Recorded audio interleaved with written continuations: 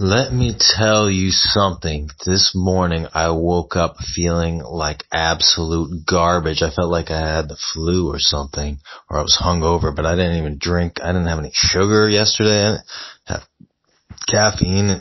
And I had like a cup of green tea 3 days ago. But anyway, I felt like garbage, and then I ate some breakfast. I had some granola on some yogurt with some blueberries. Still felt like garbage.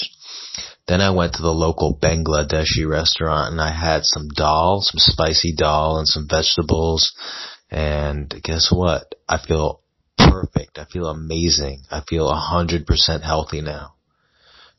Which just goes to show you food is medicine. Next time you have an ulcer, maybe drink a milkshake. If you have a thyroid problem, eat some gummy bears. If you have third degree burns, rub some cinnamon on them.